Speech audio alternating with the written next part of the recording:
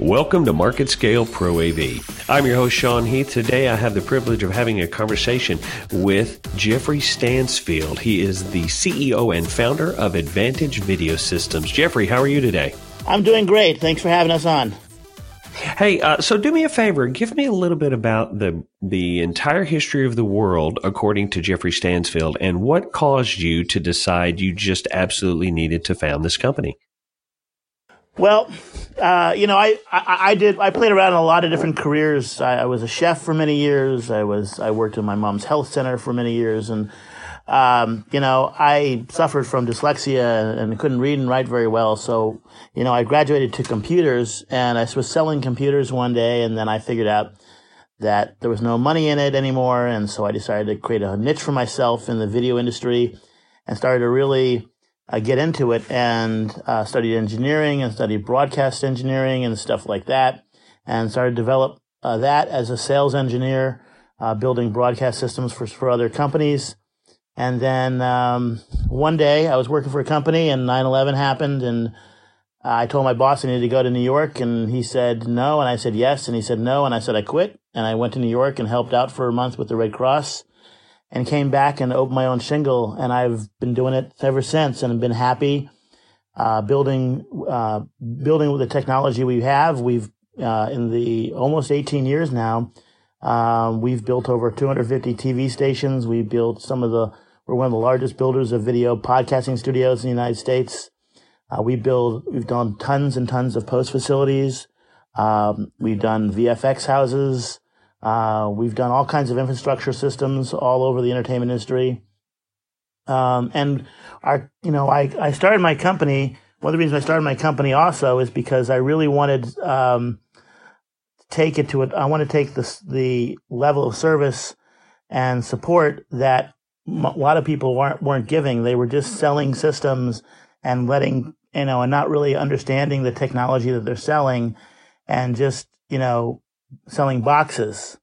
And that's not really the way that I work. I'm a great salesperson, but I'm also, really care about this industry. I sit on the standards. I was a board member, secretary, treasurer, and sit on the standards committee for SMPTE, Society of Motion Picture and Television Engineers, which sets all the standards for the industry. And so I continue to give back to the industry. I support multiple user groups and trade organizations in our industry, from Hollywood IT Society to Women in Post to SMPTE to Hollywood Professional Association to the Society of Television Engineers, and so on and so forth. And so that's what I kind of graduated to, is to really give a level of support and service that they couldn't get anyplace else. We really understand the technology we sell and we install, and we don't just, sell systems. So when we sell an asset management system, we don't just sell an asset management system and let the client deal with support on the manufacturer side. We actually sit with the client and help them build an asset management team and help them build proper governance for their system and proper taxonomy and all the things that are needed to make a successful system. So that's the difference between that I wanted to bring to the industry that I didn't see in other companies. Now, you have the title CEO, but traditional CEO is not an accurate description of you, because you don't hang out in an office somewhere, right? You're also the head of sales and engineering. You keep an eye on everything that happens at Advantage Video Systems from a technical standpoint, but you're also the social face. You travel all around the country, all kinds of conferences and events. So you have a really unique perspective. And I want to ask you first about the technical side. What sort of engineering trends or technical trends have you seen within the past year or two that really caught your attention? Yeah, well, when people ask me what my job is, I really tell them I'm a hat rack, because I wear so many hats. And you're right, I do speak at about 20 to 25 events per year, plus many podcasts like this one. Some of the big trends that I've seen, obviously there's the whole entertainment industry is going IP. We're transitioning away from the traditional SDI and infrastructure technologies of broadcasting and production and post-production to more IP broadcasting. IP means Internet Protocol or Ethernet networking protocol. So, and everything transmits over the internet. So there's a lot of stuff being done in the cloud. That's growing. It's not there yet, but it's getting there. A lot of data center systems, for transmitting from place to place.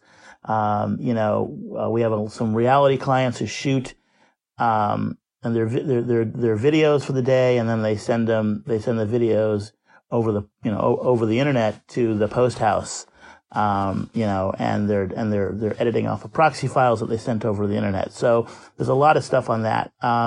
Another big thing that we're working on, we work with SMPTE in developing a lot of VR technologies. VR is kind of in flux right now. There's been most of the stuff that's out there has been out there for a while. There's not a lot of innovations in there. There is a lot of innovations in VR sound. So the sound is where all the new exciting things are coming in VR. And then video podcasting, like we're on an audio podcast, and a lot of people are transitioning from audio podcast to video podcast because people are wanting to watch these really cool videos, short little videos, or, even half-hour videos or whatever. But there's some really successful people, making a lot of money and getting out their message and creating things with video podcasts. We have one of our clients, who we started working with a little over 2 years ago.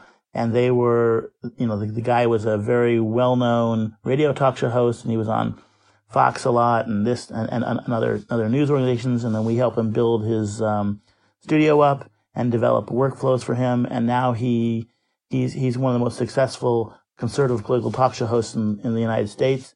He has 300,000 subscribers, over 300,000 subscribers that pay him, $100 a year. That means just in subscriptions, he's making over $30 million. So, we've helped clients like that grow into developing that. Video podcasts can be, start up very easily and very inexpensively, and then can grow and make a lot of money, So as the technology matures for IP distribution, that just by default will force a change in workflow from a production standpoint, but also from post-production. Talk to me a little bit about the direction you see that workflow changing. So the changes in workflows for post-production in IP is changing from traditional SAN systems with fiber channels to more GigE networking. We can now go before we had 1 gig, maybe 10 gig. Now we have 40 gig, 100 gig, and this is a much broader way of transferring video. So if you were doing high-end post-production and a couple of years ago, you would have to go fiber channel, which is, not bad. It's very good. But it's expensive, and the overhead is much more. So by going IP broadcasting, or going GigE technology, you can lower your cost, and most of your systems can be fine going over, a 40 gig or even 100 gig. That's what we're putting in mostly in the systems that we're doing now. And also how you get your video from the production. There's a greater synergy between production and post-production these days. It used to be that they were totally separate. Now, a lot of post is going on set, and when they go to post houses, they're transmitting most of their video via IP over the public internet. They're transferring either the proxy files or in some cases the actual raw files, because if you can get a big enough bandwidth. So there's a lot of technology in there. Also, another way that we're doing that in a post facility is most post facilities have to be what's called MPA compliant. MPA stands for Motion Picture Association compliance, and this is a way of securing that your studio is secure, so that when Disney brings you a movie of the next Avenger movie, that the video is securely locked up in a server room so that nobody can have access to it and put it out on the internet.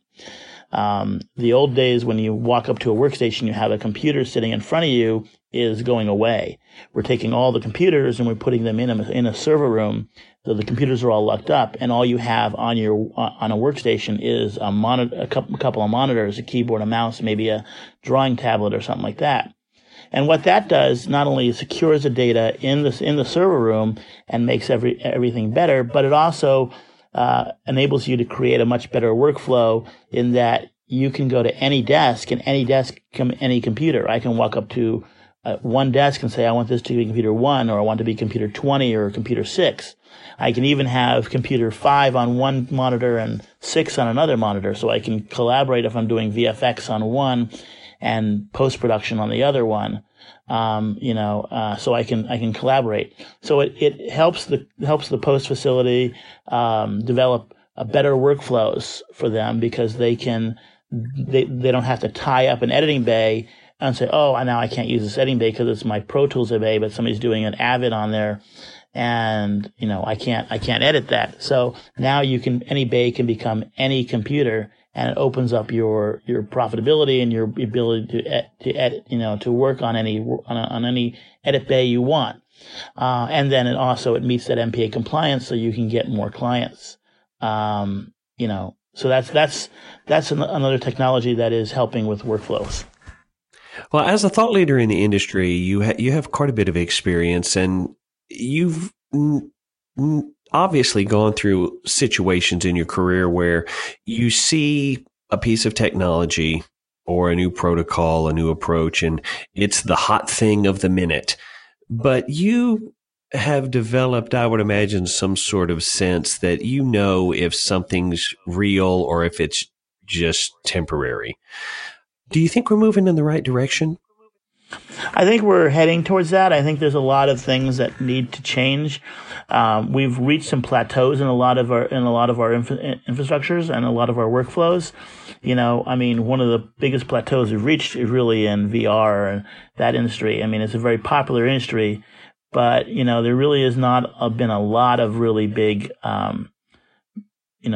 milestone move forwards. We're still wearing glasses. The glasses have got to go away.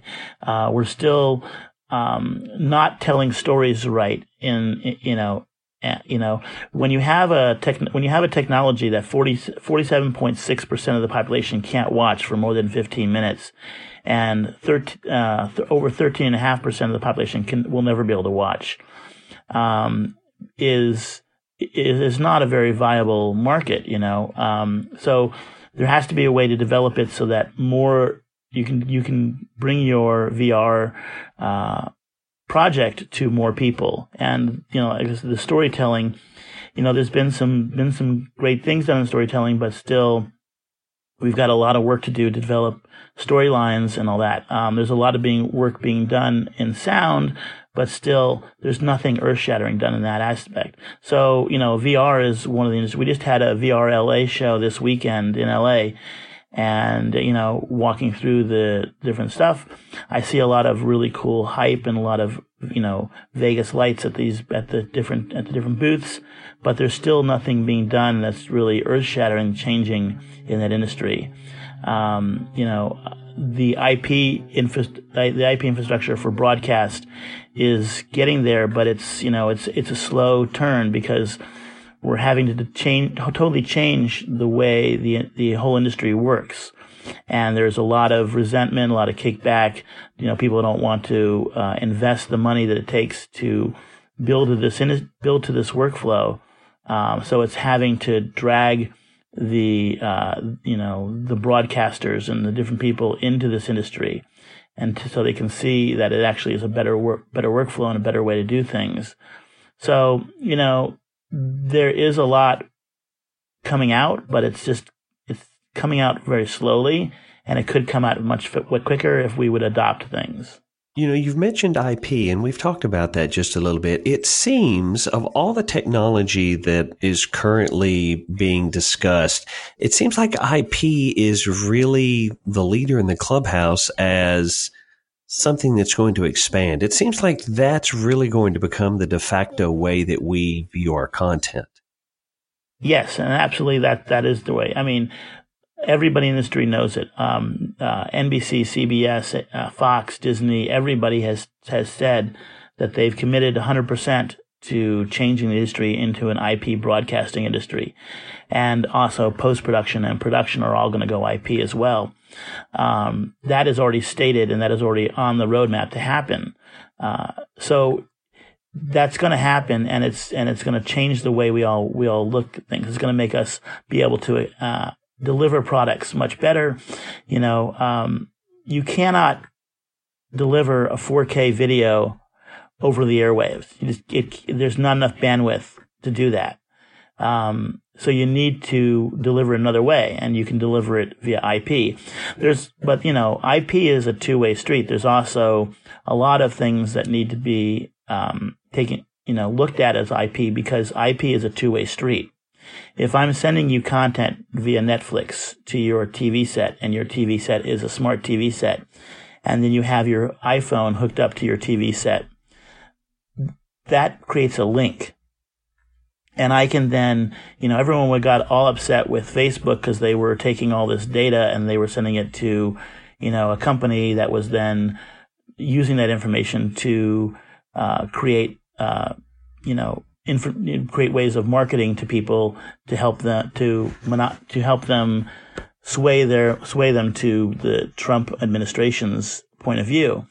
But that has been going on for a long time, actually, and a lot of companies do this. And when you hook your phone up to your TV, and your TV is connected to your Netflix, and your Netflix is connected to the backbone of the world, I can now know who's in front of the TV. I can know when they go out of the room, when they go down the street to Target and buy something, and what they buy in Target, because everything is connected. So, and that has to be, taken a look at and be taken care of, because, all that information is being shared. And if you think your information is not being shared, you are, everything you have, everything you do, when your kid, logs into the Disney app on the iPad and is sitting in front of the TV watching Lilo and Stitch, Disney knows that. And Disney knows to send your kid, ads that will appeal to him, or her. And so there's a lot being done. There's a lot of stuff, that needs to be looked at, and how we, how we manage the data that was going back and forth, because getting data from people will help us deliver better products to them. But then we're also getting that data and how we're managing that. Also, the infrastructure the technology is coming out, but there's a lot of technology coming out, and organizations that I belong to, like SMPTE, Society of Motion Picture and Television Engineers, is working hard to develop these standards that will help the industry work forward. But right now, there are a lot of standards out there, but there are still a lot more coming to help develop this industry, so that we all are taken care of and are delivered the products we need to that we want to see. As a storyteller, and you see that all of these displays are now, as you just mentioned, devices. They're not TVs anymore. How do you see that changing the way that stories are told moving forward? So where I see the big trend is in shorter stories. We used to all watch hour-long movies or 2-hour-long movies. The long movie, the 1 hour show, the half-hour show is going away. Eventually, we're going to transition into shorter segments. YouTube and Facebook and all these online platforms, all these OTT and CDN channels that people are building, is working towards shorter bursts of data. People today are interested in getting really short information, exactly what they want. So instead of watching, an hour show about how to build a house, you're going to watch a 5-minute show on how to paint the stairs. Because people want specific information, and people want to be told exactly what they're looking for. So where it's going to be more of a custom, more concierge type of storytelling that we move into. We're moving into the point where people can want to go, I want to see exactly how to do this. And then they can go and watch a video on exactly how to do that. Or they can, if they want to be entertained and get a story, the stories need to be much shorter these days. So that's where the next level of storytelling is going to be. It's going to be in really being able to tell a story in one third of the time. So instead of like half an hour, you do a 5-minute, 10-minute video, and you got to be able to tell a story in that. And so that's where the next storytelling challenges are. Well, it's definitely going to be something to keep an eye on. Very interesting. Today, I've had the pleasure of having a conversation with Jeffrey Stansfield. He is the CEO and founder for Advantage Video Systems. Jeffrey, thank you so much for taking the time today. I've really enjoyed it. Thank you very much. And if you had any more information, just go to our website, advantagevideosystems.com, or give us a call at 800-287-5095. Thank you for listening to this episode of our podcast. If you'd like to find out more or listen to previous episodes, go to marketscale.com/industries. And if you have a chance, subscribe to the MarketScale publications for the latest articles, videos, and podcasts from your favorite industries.